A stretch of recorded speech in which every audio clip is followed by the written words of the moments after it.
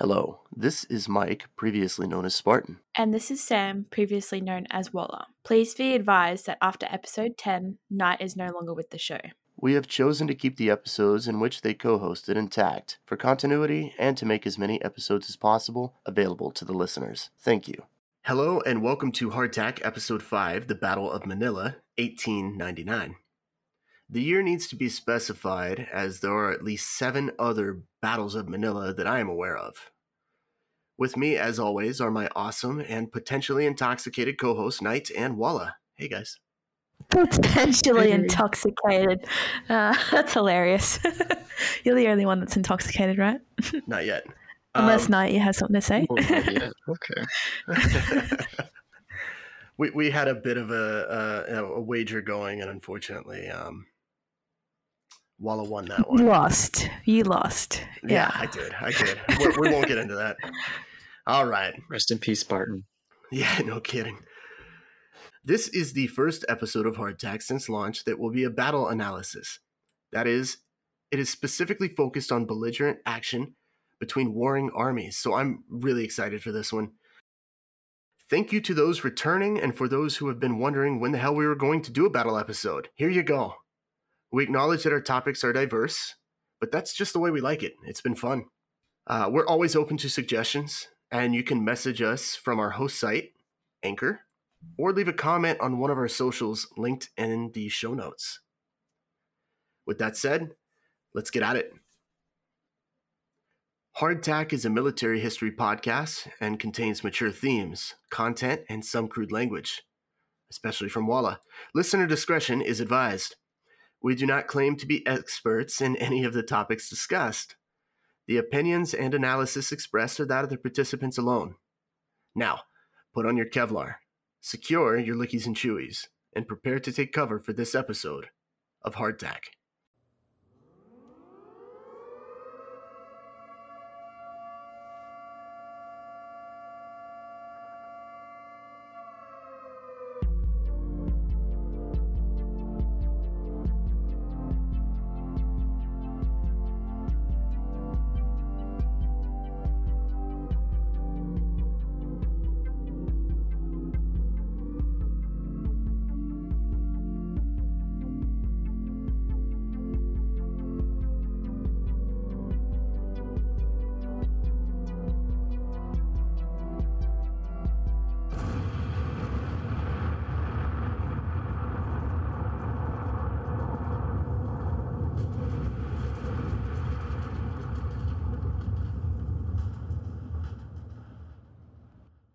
In this episode, we will discuss events leading up to the battle, which marked the official start of the Philippine War, provide an in-depth battle analysis, and evaluate the aftermath and effects the action had on the Philippine War as a whole.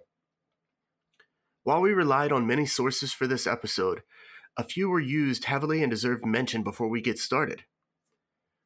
The first will be Brian McAllister Lynn's The Philippine War, 1899 to 1902. One of the better modern studies of this war. It's also hailed as one of the more unbiased studies of this war. Next is an incredible source, and I think this is by far going to be the favorite for us and our listeners. The source is the Philippine Diary Project, diary entries from Philippine history. I cannot stress enough, this website is incredible. It will be linked in the show notes. For those that enjoy reading war diaries and hearing from the mouths of those who fought in war, this is a must. Please give the site a visit. All right, on to the history. Americans have coined the Korean War the Forgotten War, as it was largely overshadowed by both World War II and Vietnam. However, the Korean War is far from forgotten, and the title is perhaps best bestowed upon the Philippine War, fought over a century ago from 1899 to 1902, and also overshadowed, specifically by the Spanish-American War and World War I. Perhaps as a listener, you are learning for the first time that the United States fought a war against the Philippines and are wondering, how did the United States get there in the first place? Let's have a go at summing that up as quickly and simply as possible. The Philippine War came on the tail end of the Spanish-American War. Spain was a longtime colonizer of island nations, some of which were in open rebellion against Spain at the onset of the Philippine War. Cuba was in active rebellion against the Spanish when the United States stepped in. Together, the Cubans and the United States defeated Spain. Spain was forced to surrender colonies, one of which was the Philippines, colonized by Spain beginning in 1565. When the Spanish were defeated in the Spanish-American War, the Treaty of Paris, 1898, because there were multiple treaties of Paris, was signed and Spain ceded its long-standing colony of the Philippines to the United States. With the Spanish having been defeated and forced to cede its colonies, there was fear in the Philippines that the yoke hadn't been truly removed, but traded from one colonizer to another. From history.state.gov. After the Spanish-American War, while the American public and politicians debated the annexation question, Filipino revolutionaries under Emilio Aguinaldo seized control of most of the Philippines' main island of Luzon and proclaimed the establishment of the independent Philippine Republic. When it became clear that U.S. forces were intent on imposing American colonial control over the islands, the early clashes between the two sides in 1899 swelled into an all-out war, that being the Philippine War. Americans tended to refer to the ensuing conflict as an insurrection, rather than acknowledge the Filipinos' contention that they were fighting to ward off a foreign invader. End quote. Before we go on further, I want to mention about the importance of the city of Manila. So, Manila is located on the island of Luzon, and it served the capital of the Philippines, and it is still the capital of the Philippines today. Absolutely beautiful city, and it was and both is a beautiful city. One of the big figures that we'll be talking about here later, Otis, he even described the country about Manila is peaceful and the city is certainly quiet. Manila was also a very big important city of trade under Spanish rule. There was even what's called the Manila Galleon, and that was a big route of trade, very important route of trade. It was it was and is considered by modern scholars as one of the prefiguring leading cities equivalent to what we would call New York City today. It was that big of an important city of trade under the Spanish rule. And so, with that being said, that's the importance of Manila. It's the capital, it's this huge trading place. And because of that importance, you even have figures from the Spanish-American War, Admiral George Dewey, to suggest to President McKinley that, if anything, keep Manila and the base at Cavite, and the rest of the islands be damned. All right, thank you for that. So there we have what is hopefully an understandable, though admittedly bare bones background leading up to the war, which officially began with this episode's subject, the Battle of Manila, 1899. At this point, we're now going to get into the key leaders or the generals of both of the belligerent forces, starting with Emilio Aguinaldo. All right, Knight, go ahead and take it away. So while we are exploring this subject of the Battle of Manila and U.S. involvement in the Philippines, Emilio Aguinaldo was definitely mentioned a lot. Aguinaldo was the leader of the Philippine Republican Army, or the PRA for short, at the onset of the Philippine War. The army was also known as the Army of Liberation, as Aguinaldo called it, though we will refer to this group as the PRA from this point forward. How it became the leader is an interesting bit of history and ripe with the politically questionable rise to power you would expect from a people undergoing revolution after centuries of oppression. In 1892, Filipinos interested in the overthrow of Spanish rule founded the Katipunan, Most Honorable Society of the Sons of the Country. It operated as an alternative Filipino government complete with a president and a cabinet. It began as a small, obscure nationalist organization and was able to seize control of most of the Tagalog area south of Manila under the leadership of Andres Bonifacio. However, by March 1897, dissatisfaction with Katipunan's success against the Spanish, exacerbated by fighting within the Katipunan, led to the formation of a new revolutionary party, which Emilio Aguinaldo was elected president of. Aguinaldo was then installed as head of the Katipunan on 22nd of March, 1897. Ironically, the coup was justified under the pretenses that Bonifacius planned a coup against them. Bonifacio was arrested, tried, and executed by Aguinaldo's supporters based on these accusations. Aguinaldo replaced the founder of the Katipunan and the two parties merged. Filipino revolutionaries under Aguinaldo then seized control of most of the Philippines' main island of Luzon and proclaimed the establishment of the independent Philippine Republic on June 12, 1898. All right, so there is a broad brushstroke history of Aguinaldo's rise to power and his role as the head of the newly proclaimed Philippine Republic. Aguinaldo will continue to appear in this episode, given his role as leader of the nascent republic and the PRA. Now we're going to take a look at the leader of the 8th Corps, General Lowell S. Otis. The general's service record prior to assignment in the Philippines began during the American Civil War as a captain of volunteers in the 140th New York Infantry Regiment, and he was later promoted to lieutenant colonel before being forced into medical retirement in 1865, after having been seriously wounded at the Siege of Petersburg, which took place between 1864 and 65. Recovering after the war, Otis made his way back into the Army ranks in 1869, where he received an appointment to lieutenant colonel over the 22nd Infantry Regiment. Between 1880 and his promotion to brigadier general in 1893, Otis served significantly in the American West during the Indian Wars. Fast forward to 1898, Otis was assigned to direct affairs during the initial phases of U.S. military involvement in the Philippines as second in command to Major General Wesley Merritt.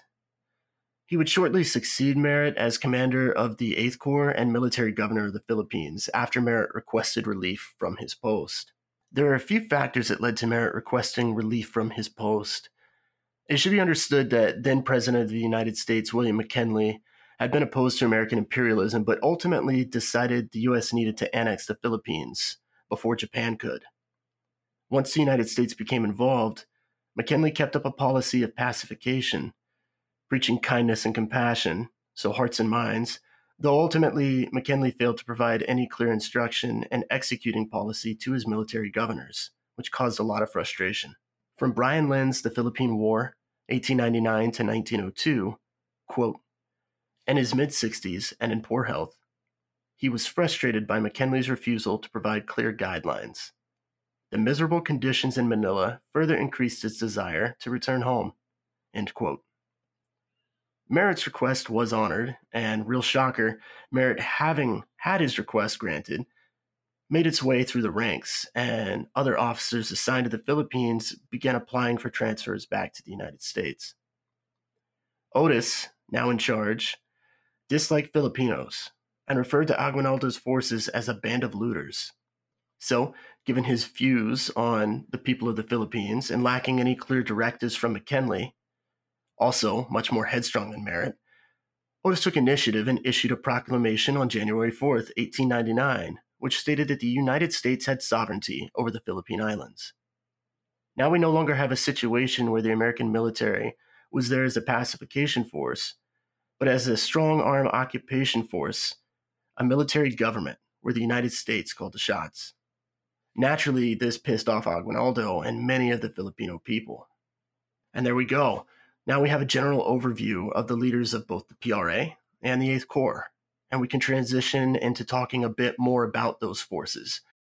The 8th Corps was originally sent as an expeditionary force assembled for service in the Philippines during the Spanish-American War. Naturally, as the two wars nearly overlapped and the likelihood of war increased in the Philippines, the 8th Corps remained as the occupying force. So though it was sent to seize Manila from the Spanish, the role of the 8th Corps expanded to occupation and pacification in the Philippines once the archipelago was acquired by the United States. The original strength of the 8th Army Corps in 1898 was 20,000, though only 25% were regulars. The remaining 75% of the 8th Corps were U.S. volunteers.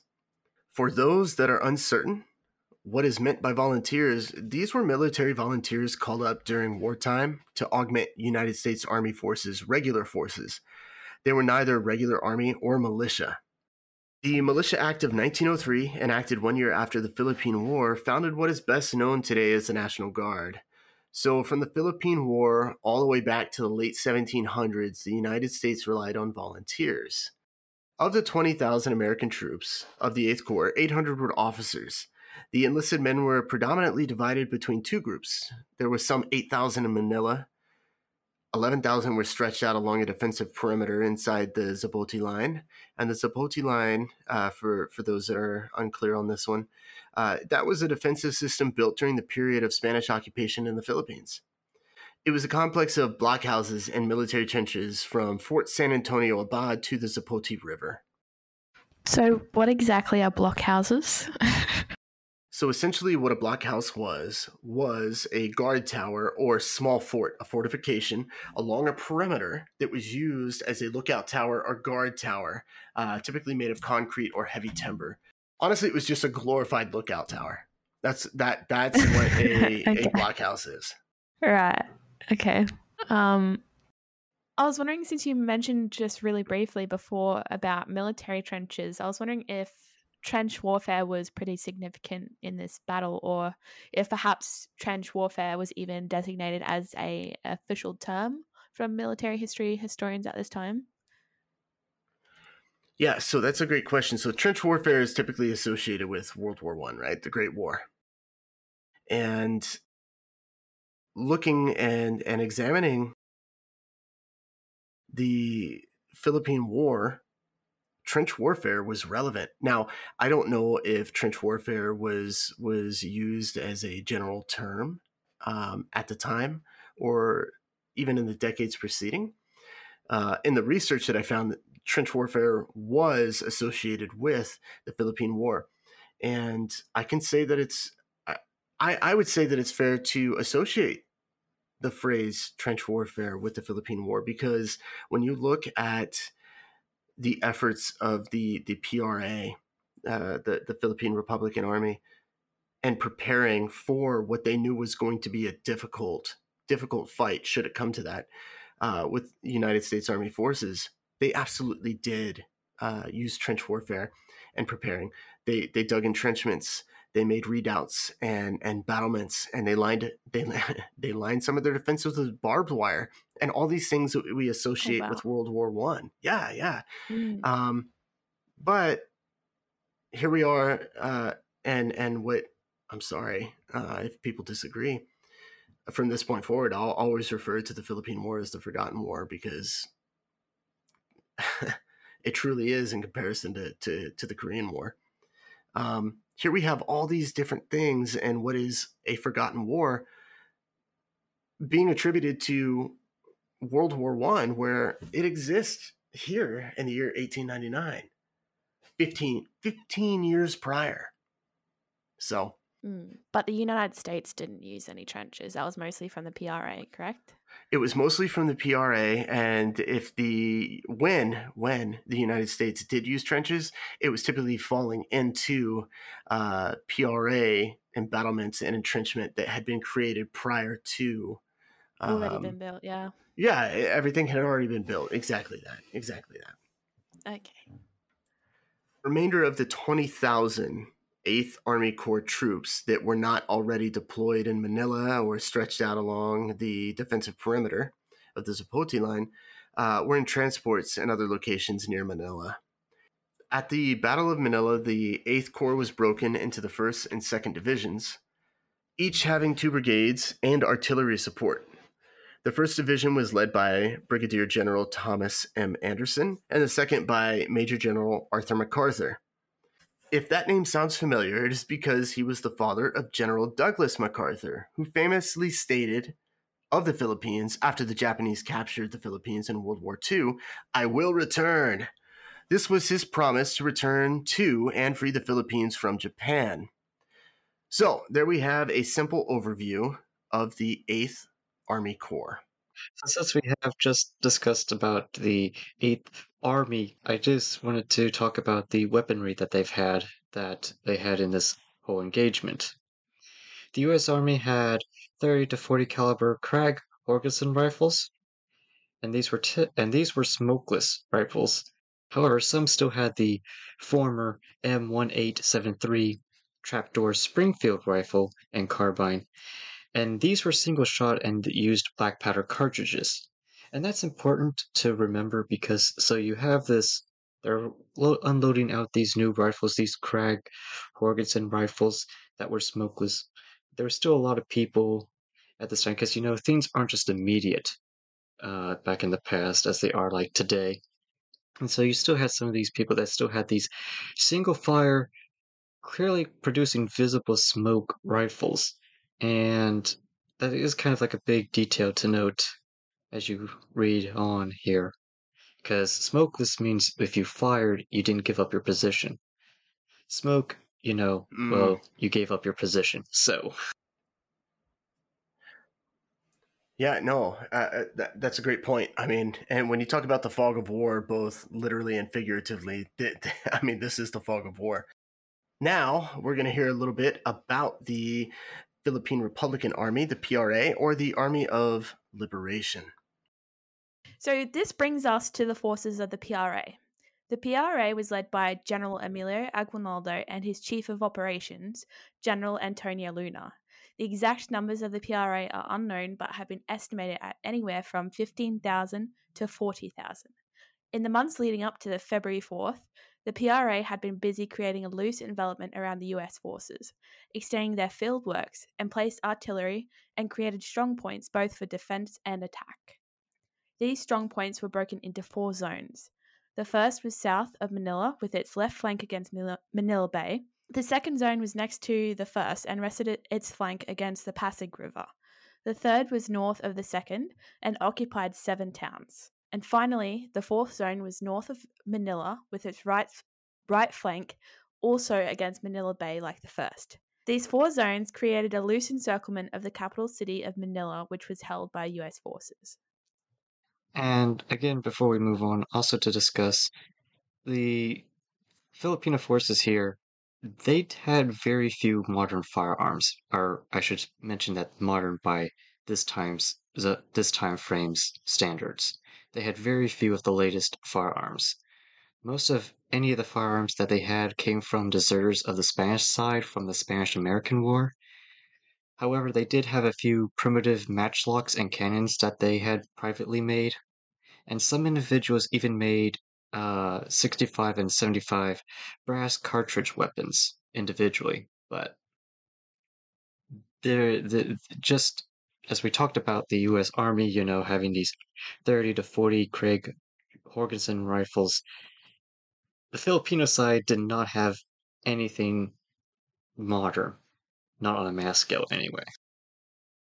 We cannot move forward without also making brief mention of the naval support available to the 8th Corps from Manila Bay. United States Navy's Asiatic Squadron was commanded by Commodore George Dewey and had been in Manila Bay since April 30th, 1898. The squadron was called to the Philippines to fight Spain in the Spanish-American War and remained after Spain's defeat to provide support for the 8th Army Corps occupation of Manila. The squadron consisted of only 9 ships when the Battle of Manila Bay took place on the 1st of May 1898. 4 were cruisers, 2 were gunboats, 1 a revenue cutter, and 2 supply steamers purchased in Hong Kong before arriving in the Philippines. Now, the Navy had some differences in terms of technology to the Army. So, as we had talked about the Army having the 30 and 40 Craig Jorgensen rifles, the Navy had some different technology to them. The Navy had 45 to 70 Remington Lee Navy magazine rifles, and those were bolt-action rifles in 1899. Then they had the M1899, and that was made to have 30 to 40 and had a 6mm smokeless powder cartridges. Navy soldiers were also given Colt 38 caliber revolvers that had swing-out cylinders. And the Army also had these, but not as much. And then as a final note before we move on here, as far as forces and their weaponry, U.S. forces would also have Gatling guns stationed near Manila, unlike, of course, the Filipino forces had. So we have set the stage for the first and bloodiest battle of the Philippine War, the Battle of Manila, 1899. We know why the U.S. was there, how Aguinaldo and his Philippine Republic came to be, and with the appointment of Otis as military governor, why tensions between Otis's 8th Army Corps and Aguinaldo's PRA escalated to the point of war. The Philippine War erupted in Manila on the night of February 4th, 1899. According to the majority of American narratives, the initial shots were fired by Private William Grayson of the Nebraska Volunteers. The 1st Nebraska Volunteers were under the 2nd Brigade of the 2nd Division and led by Brigadier General Irving Hale. From Brian Lane's The Philippine War, accordingly, at about 8 o'clock p.m., 3 soldiers began walking from Santol toward Blockhouse 7. By then it would have been quite dark, and it is likely their path was bordered by heavy brush, further obscuring the view. After proceeding roughly 100 yards, the patrol waited a few minutes. What happened next is still unclear. According to one Filipino account, the patrol suddenly and without warning fired on Corporal Anastasio Felix and 2 companions, who were peaceably standing in the doorway of Blockhouse 7. According to most participants, Private William Grayson was a short distance in front when suddenly 3 or 4 armed men appeared 5 yards ahead of him. He immediately called halt, as did another soldier. Instead, the Filipinos continued to advance and cock their weapons, provoking Grayson to call halt again and then fire, as did his companions. The 3 soldiers then fell back, perhaps sprinting, to Santol, where Wedden met them. By this time, they could, or thought they could, hear enemy forces approaching Blockhouse 7. We can see from the text that the responsible party for starting the war is a debatable topic with both sides pointing fingers. We have Filipino and American accounts. There are a few reasons for this. The first is that the 2 sides had engaged in small pissing contests for more than 6 months before open hostilities actually broke out on February 4th. Not unexpected when 2 military forces spend day after day positioned across from each other and around the other with weapons at the ready, but are told to exercise restraint. Soldiers get bored. They have a tendency to get fidgety.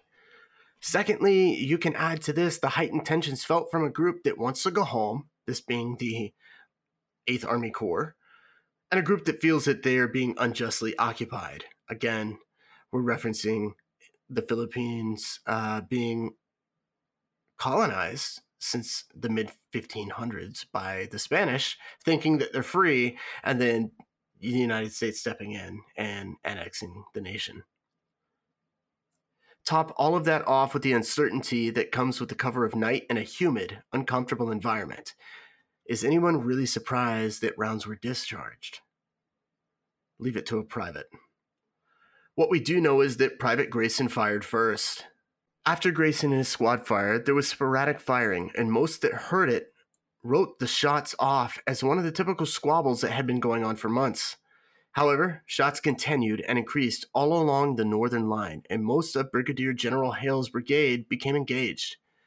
The Battle of Manila 1899 was on, and so too was the Philippine War.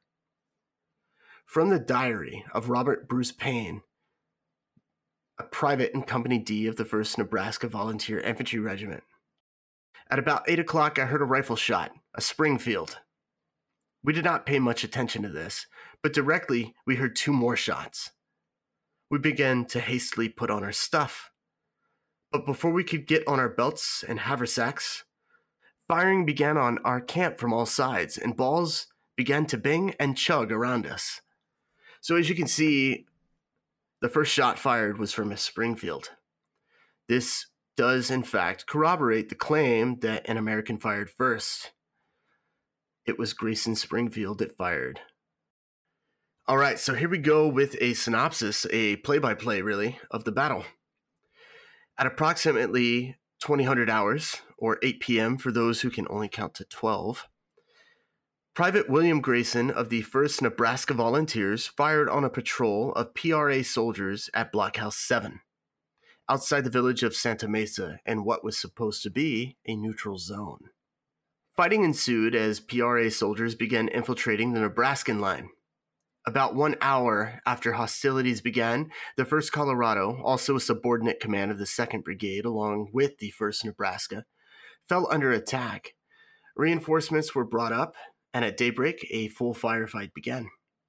As dawn approached, regiments within the 1st Brigade, under the command of Brigadier General Harrison Gray Otis, of note, no relation to the military governor and commander of the 8th Army Corps, General Elwell Otis, became fully engaged in a firefight with soldiers of the PRA.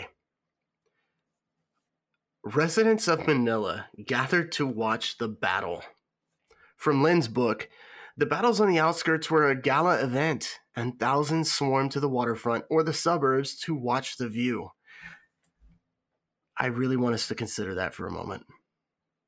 Here we have a civilian population who has been at war for years, has been occupied as a colony for years. Here's the outbreak of war outside the walls of Manila and decides, hey guys,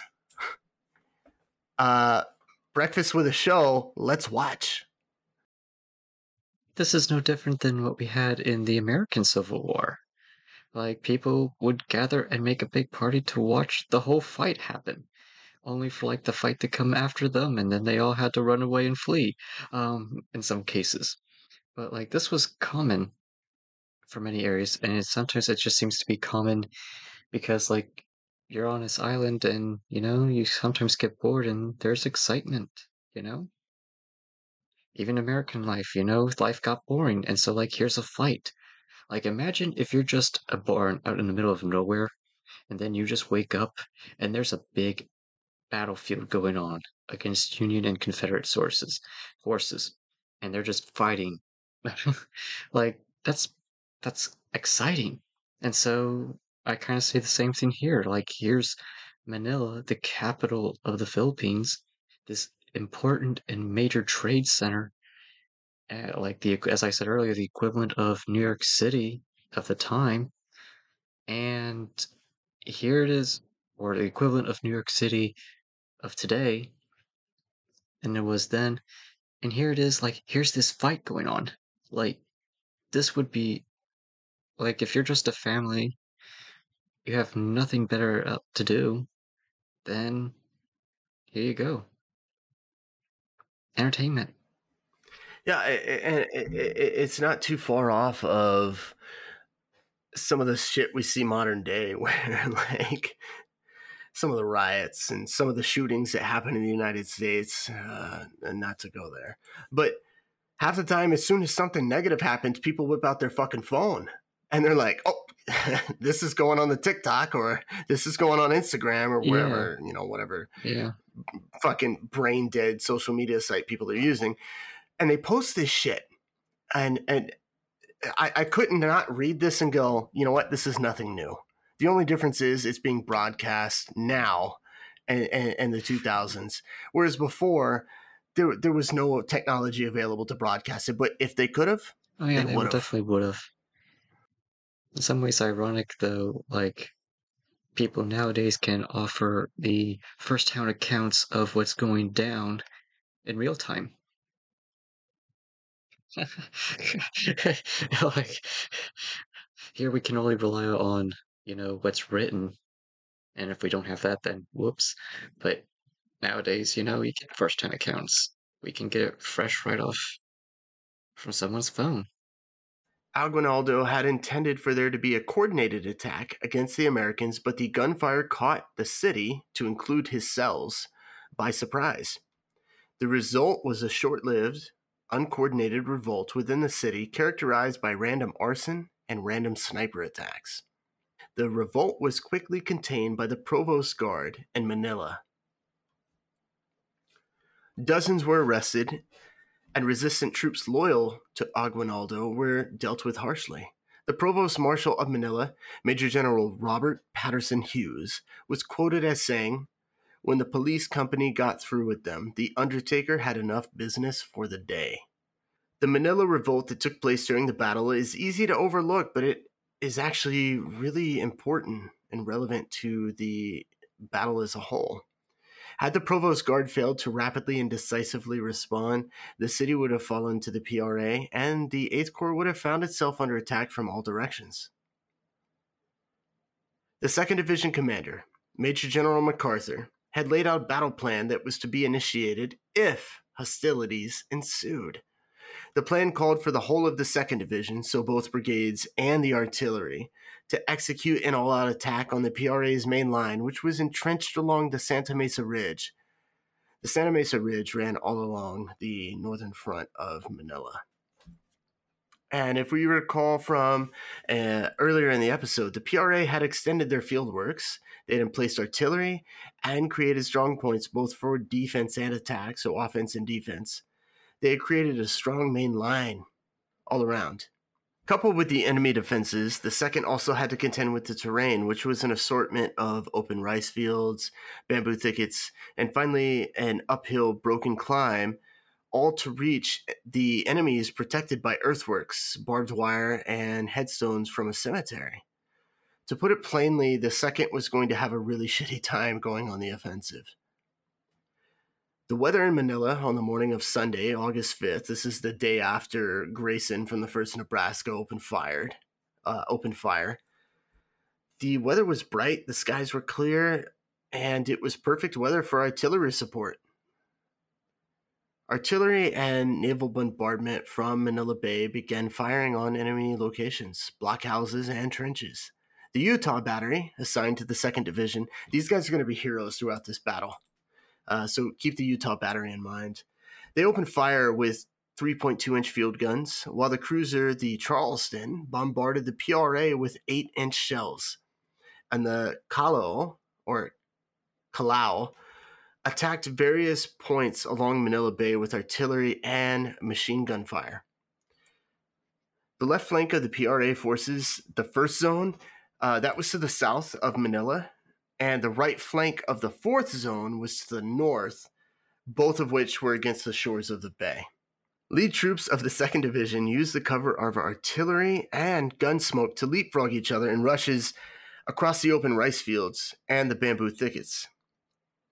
The 20th Kansas Volunteers fought among huts and charged past their intended objective, bringing them into the entrenched positions of the PRA.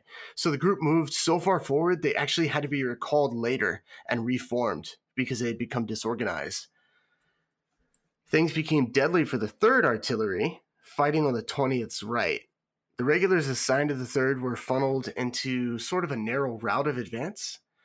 They were flanked on both sides because of this narrow advance by dikes and swampland, so that's what created that kind of funnel. Caught in the narrow strip, enemy fire took the lives of 5 soldiers and wounded another 19. They were forced to fall back and regroup as well. Having regrouped and taken care of their casualties, the charge uphill was once again attempted, but this time with success, and the Chinese church at the top of the hill was captured at 14:30, or again 2:30 p.m. on Sunday the 5th. While all this was going on, the Pennsylvania and Montana regiments were fighting house by house, street by street through a suburb called Tondo. Once they got through and out of some of the brush, they were hit by gunfire from the redoubts on Loma Church and flanking fire from a Chinese cemetery. This is really interesting, and going back to that Philippine diary project.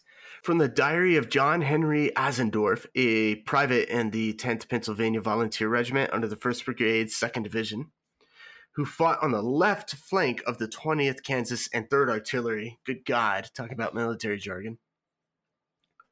Seeing that we couldn't stand their fire, we crept on hands and feet to the right, which was a hillside, on which was a Chinese cemetery with thousands of tombstones for breastworks. But it has strong wire fence around it, which made it hard to cross with our guns and ammunition. Here, 2 of our company were wounded, and a few minutes later, Major Everhart Beerer was hit with a brass bullet through the left shoulder and arm. Two men, Carl DeBolt and George Rockwell, both were also hit with brass bullets through their shoulders. They were hurriedly carried back by our men.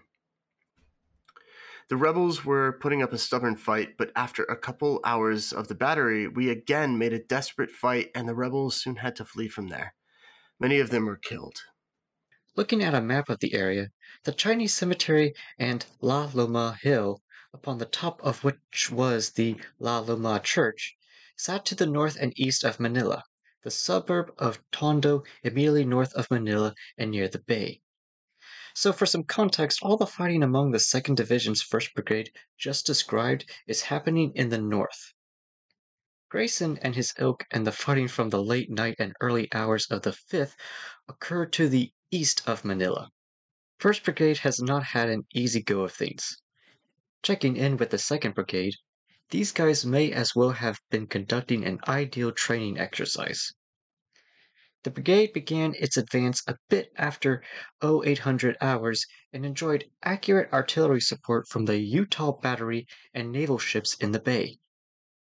The Nebraskans and Grayson were clearing defenses along the San Juan River in the east and were able to link up with the Colorado and Tennessee regiments along a 3-mile front in attacking the PRA on San Juan del Norte Hill.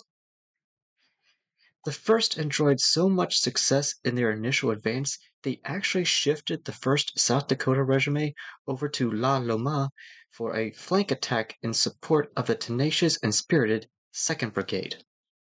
Lynn described the advance as having occurred in, quote, short, limited attacks, the troops firing in volleys and then rushing forward from trench line to trench line, end quote. He described it as a textbook advance and declares it an example of the soundness of the U.S. Army's tactics. By the end of the day on the 5th, Major General MacArthur's 2nd Division had effectively broken the PRA line of defense and captured the ridge line north of Manila. The 3rd Artillery suffered the highest casualties. To the south of Manila, Brigadier General Anderson's 1st Division was given the go-ahead by General Otis for a preemptive attack against the PRA line using the might of his entire division. At 0800 on the 5th, artillery shells from the 6th US Artillery and naval guns in the bay bombarded Filipino positions. The PRA was positioned to the south between the suburbs of Santa Ana and Pandacan. Pandacan was a small islet in the Pasig River. The Pasig ran further south and swung around Santa Ana to the north, where it met with San Juana bit to the northeast. Brigadier General Charles King rode forward with the 1st Division's 1st Brigade, wearing his full dress uniform and smoking a cigar. So there's that. The PR commander was Brigadier General Pio de Pilar, and perhaps, feeling confident, failed to create a plan of retreat. His forces were primarily located around Pandacan, so this would be the right flank of the PRA line. When the seemingly dauntless left flank of the 1st Brigade advanced up the earthworks, Pilar's hard-pressed ranks were forced to retreat in the Pasig, where many of them were shot in crossing or drowned. On the American right, the PR left, the 1st California attacked Santa Ana. It was here that the 1st Division had its most difficult go of the battle, and it was short-lived. The 1st California was supposed to receive cover in their advance from the 1st Wyoming, who had been delayed. The commander of the 1st California, Colonel James Smith, was a hell of a leader and kept his cool under intense pressure. He shifted a company to bolster the 1st and held the line until Wyoming troops arrived. The assault on Santa Ana resumed, and Smith's men came out on top. To the far south, events were indiscriminate. A mix of the 1st California and Washington were attacking Blockhouse 11 and were ordered by their commander to torch all buildings suspected of containing Filipino troops. The result was a 2-hour, house-by-house fight that ended in PRA retreat. What followed was a bit of American disorganization. The fires caused the brigade to scatter and became disjointed and uncoordinated. Brigadier General Anderson's battle plan had called for the 2nd Brigade to wait on the 1st, to advance and get into position, then advance along the entire front, forcing back the PRA, executing a left sweep, and trapping PRA forces between two brigades in a pincer movement. Instead, the second remained in the trenches for some 3 hours while the first attacked and were met with a fierce combat from the PRA.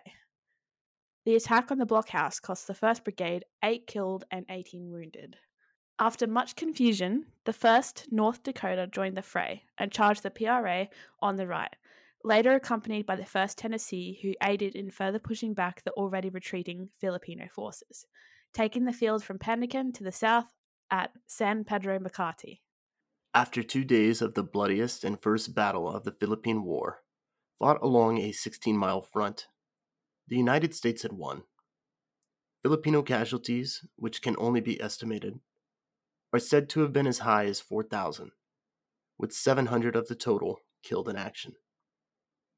Brigadier General Anderson claimed that his division alone buried 238 and took 306 prisoners. American casualties were strikingly less, with 238 casualties total, 44 of whom were killed in action or died later of their wounds. This brings up an interesting question that historians have wondered about. Why is this such a lopsided victory for the US? And especially since, the PRA, this is their home turf. Like, they know the terrain better than any one of the American forces.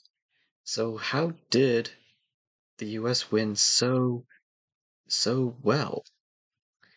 And so a few reasons have kind of been concluded from it. First is naval gunfire.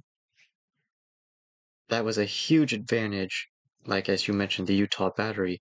That was a huge advantage over the PRA because they have a bigger firepower and that the PRA never had. And that also leads to the general point of the US having superior guns in general over the PRA. They had those 3040s Craig Horkison rifles or Springfield rifles or the Colts or your Remington Lee Navy magazine rifles versus, the PRA not having very many of those modern firearms, and they had matchlocks even, and maybe some primitive cannons made. And at best, you had, maybe if you were just one of the snipers, maybe, or someone who just was lucky, made a 65 and 75 brass cartridge weapon, Like, the arms race, the US definitely dominated. And there's also a thing about training. The Filipino force, the PRA, they had limited ammunition. They don't have a factory just pumping out ammunition to fight with. And during the US, it will take a few moments, but they're gonna get ammunition to be cranked out. So Mm, what that means is right. if you're the PRA, you don't have time to just take practice shots to practice your aim because your ammunition is very limited. Mm, And then that leads to final point about how the PRA fought. And this has been called a patron-client fighting strategy. But basically, what Aguinaldo had was you had this collection of patrons and clients. And what really made that limited, though, was there's only so much that each patron could demand of a client. And of course, death is not always one of those things that you can demand easily. And the other bit about it was, of yeah. course, Aguinaldo had learned from the Spanish War. He's going to make what you had was the individual groups. Because these are all groups that were tied by language, similar lifestyles, as it were. But when Aguinaldo gained control, he tried to centralize it, especially in the face of US forces. And that didn't bode well, because as Lin actually would talk about in another of his works, quote, when taken out of their villages and provinces, merged into larger units commanded by outsiders who could not speak their dialect, and required to stand against a better armed and trained enemy, the social cohesion that tied Filipino soldiers to their comrades and officers broke down. Lynn would also go on to describe Aguinaldo's forces resembled a feudal levy more than a modern military organization. End quote. And so, between just outdated technology and the way Aguinaldo's forces were organized, really led to the detriment and the lopsidedness of casualties for the U.S. and the PRA. No, those are all great points, and honestly, looking at the casualty rates among both belligerents, it's incredibly lopsided, and there were multiple factors that played into that. And I think you covered that very well, and I think it's an accurate assessment. I suppose, like, on the American side, then, how did the leadership of General L.L. Stephen Otis contribute to the success of the American victory of this battle overall? Just curious to know what you guys think. Yeah, sure. So, looking at General Otis, and even through the battle synopsis and the narrative for the mid portion of the episode, Otis wasn't mentioned. That's notable, and it can be seen as a positive or a negative. And what I see and reflecting on that is the fact that Otis was in an odd position as a leader. And again, he was a military governor. So at this point, he's really more political than he is militant. But in that he allowed this autonomy amongst his subordinates. And when you allow, especially, you got to understand, this guy was operating out of Manila, right? So he's not on the battlefield. He's receiving battlefield reports. But those come with some delay. So for an individual like Otis, for him to have been housed in a stronghold like Manila at the time, because that's what it was, him allowing this disciplined autonomy, this disciplined initiative amongst his subordinates, speaks to his leadership. And it speaks to his leadership in a sense where, and this still persists in the United States military today, where it's, hey, I'm the commander. Here's my intent. Here's the goals that I have set out for you to accomplish. Here is what is legally, ethically, and morally allowable. Work within the restraints of the confines of the legal, ethical, and moral boundaries, and accomplish the mission that I've set forward for you. And you see that amongst some of the leadership and the Battle of Manila. Now, I'm not going to say that there were not crimes or questionable offenses committed by both sides. I'm not going to go there. That's a different conversation.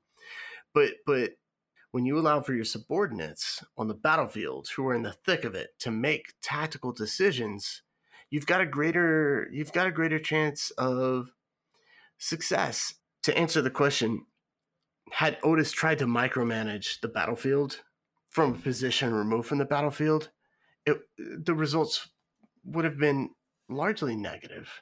He allowed autonomy amongst his subordinates to just execute based on their judgment, given the mission goals that he had set forth. In the United States, the battle set off a political firestorm as anti-imperialist congressional leaders railed against the outbreak of war and demanded answers from military leaders as to who initiated hostilities and why. On the other side of the aisle, the actions of the United States Army were said to have been defensive as, quote, our forces were attacked by the Tagalogs who attempted capture of the city, end quote.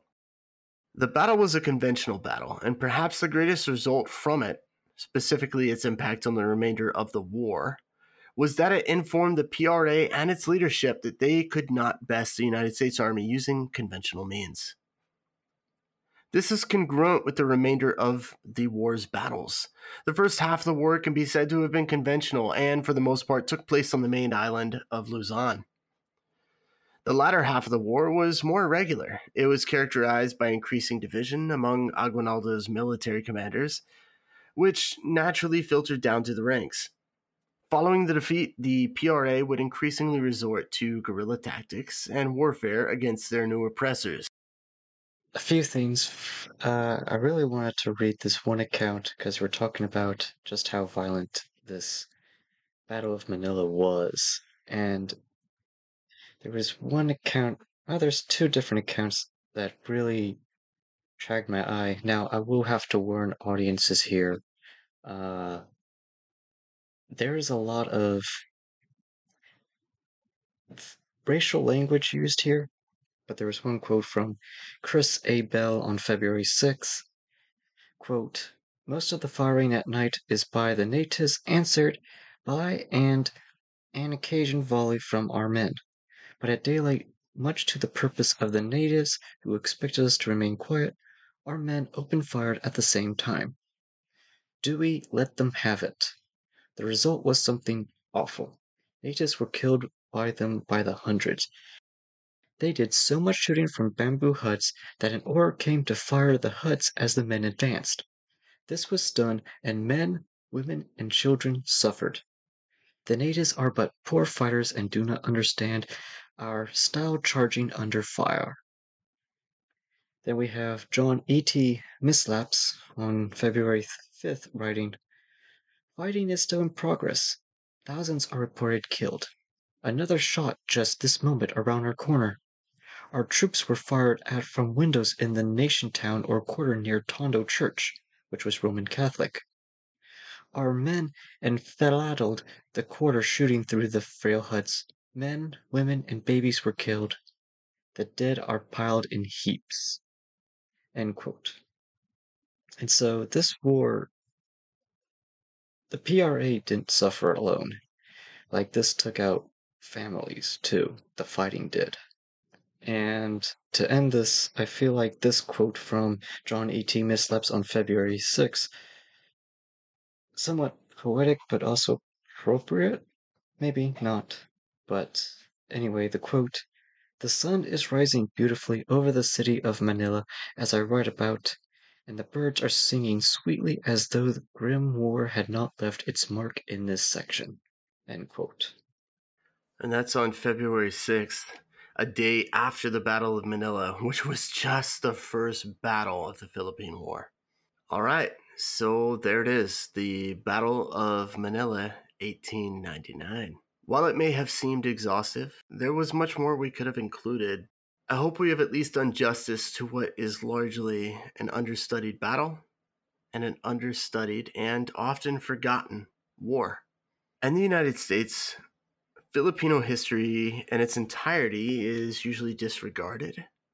And for the Philippines, this war and the events that followed until after World War II are a great deal, and they deserve our recognition and our acknowledgement.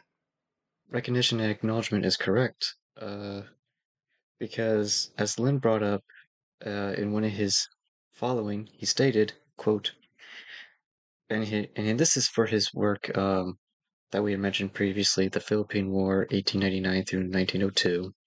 Quote, as the bibliography and notes indicate, there has been some use of Philippine secondary literature as well as captured documents titled the Philippine Insurgent Records in the National Archives.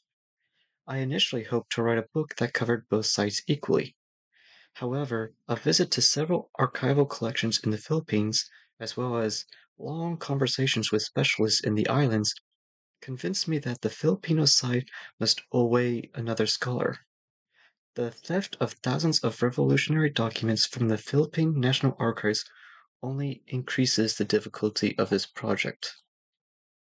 I wanted to, end quote, and I wanted to talk about that because here we have talked a lot from the diaries of American soldiers, and we've talked a lot about the American side.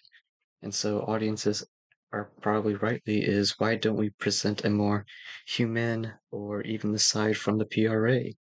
And the answer to that is we can't. Either the documents that were written by PRA soldiers, citizens have been just left untranslated, or, and because they're untranslated, they're thus just left obsolete, or they were literally stolen. And so we have tons of missing documents. So, unless, of course, someone starts translating some of the works that we still have, there is still a lot of perspective and history left out. And that deserves recognition and acknowledgement. So I just hope that this episode, going forward, at least burns some fire in some audience mind to, you know, become a historian here in the Philippine War.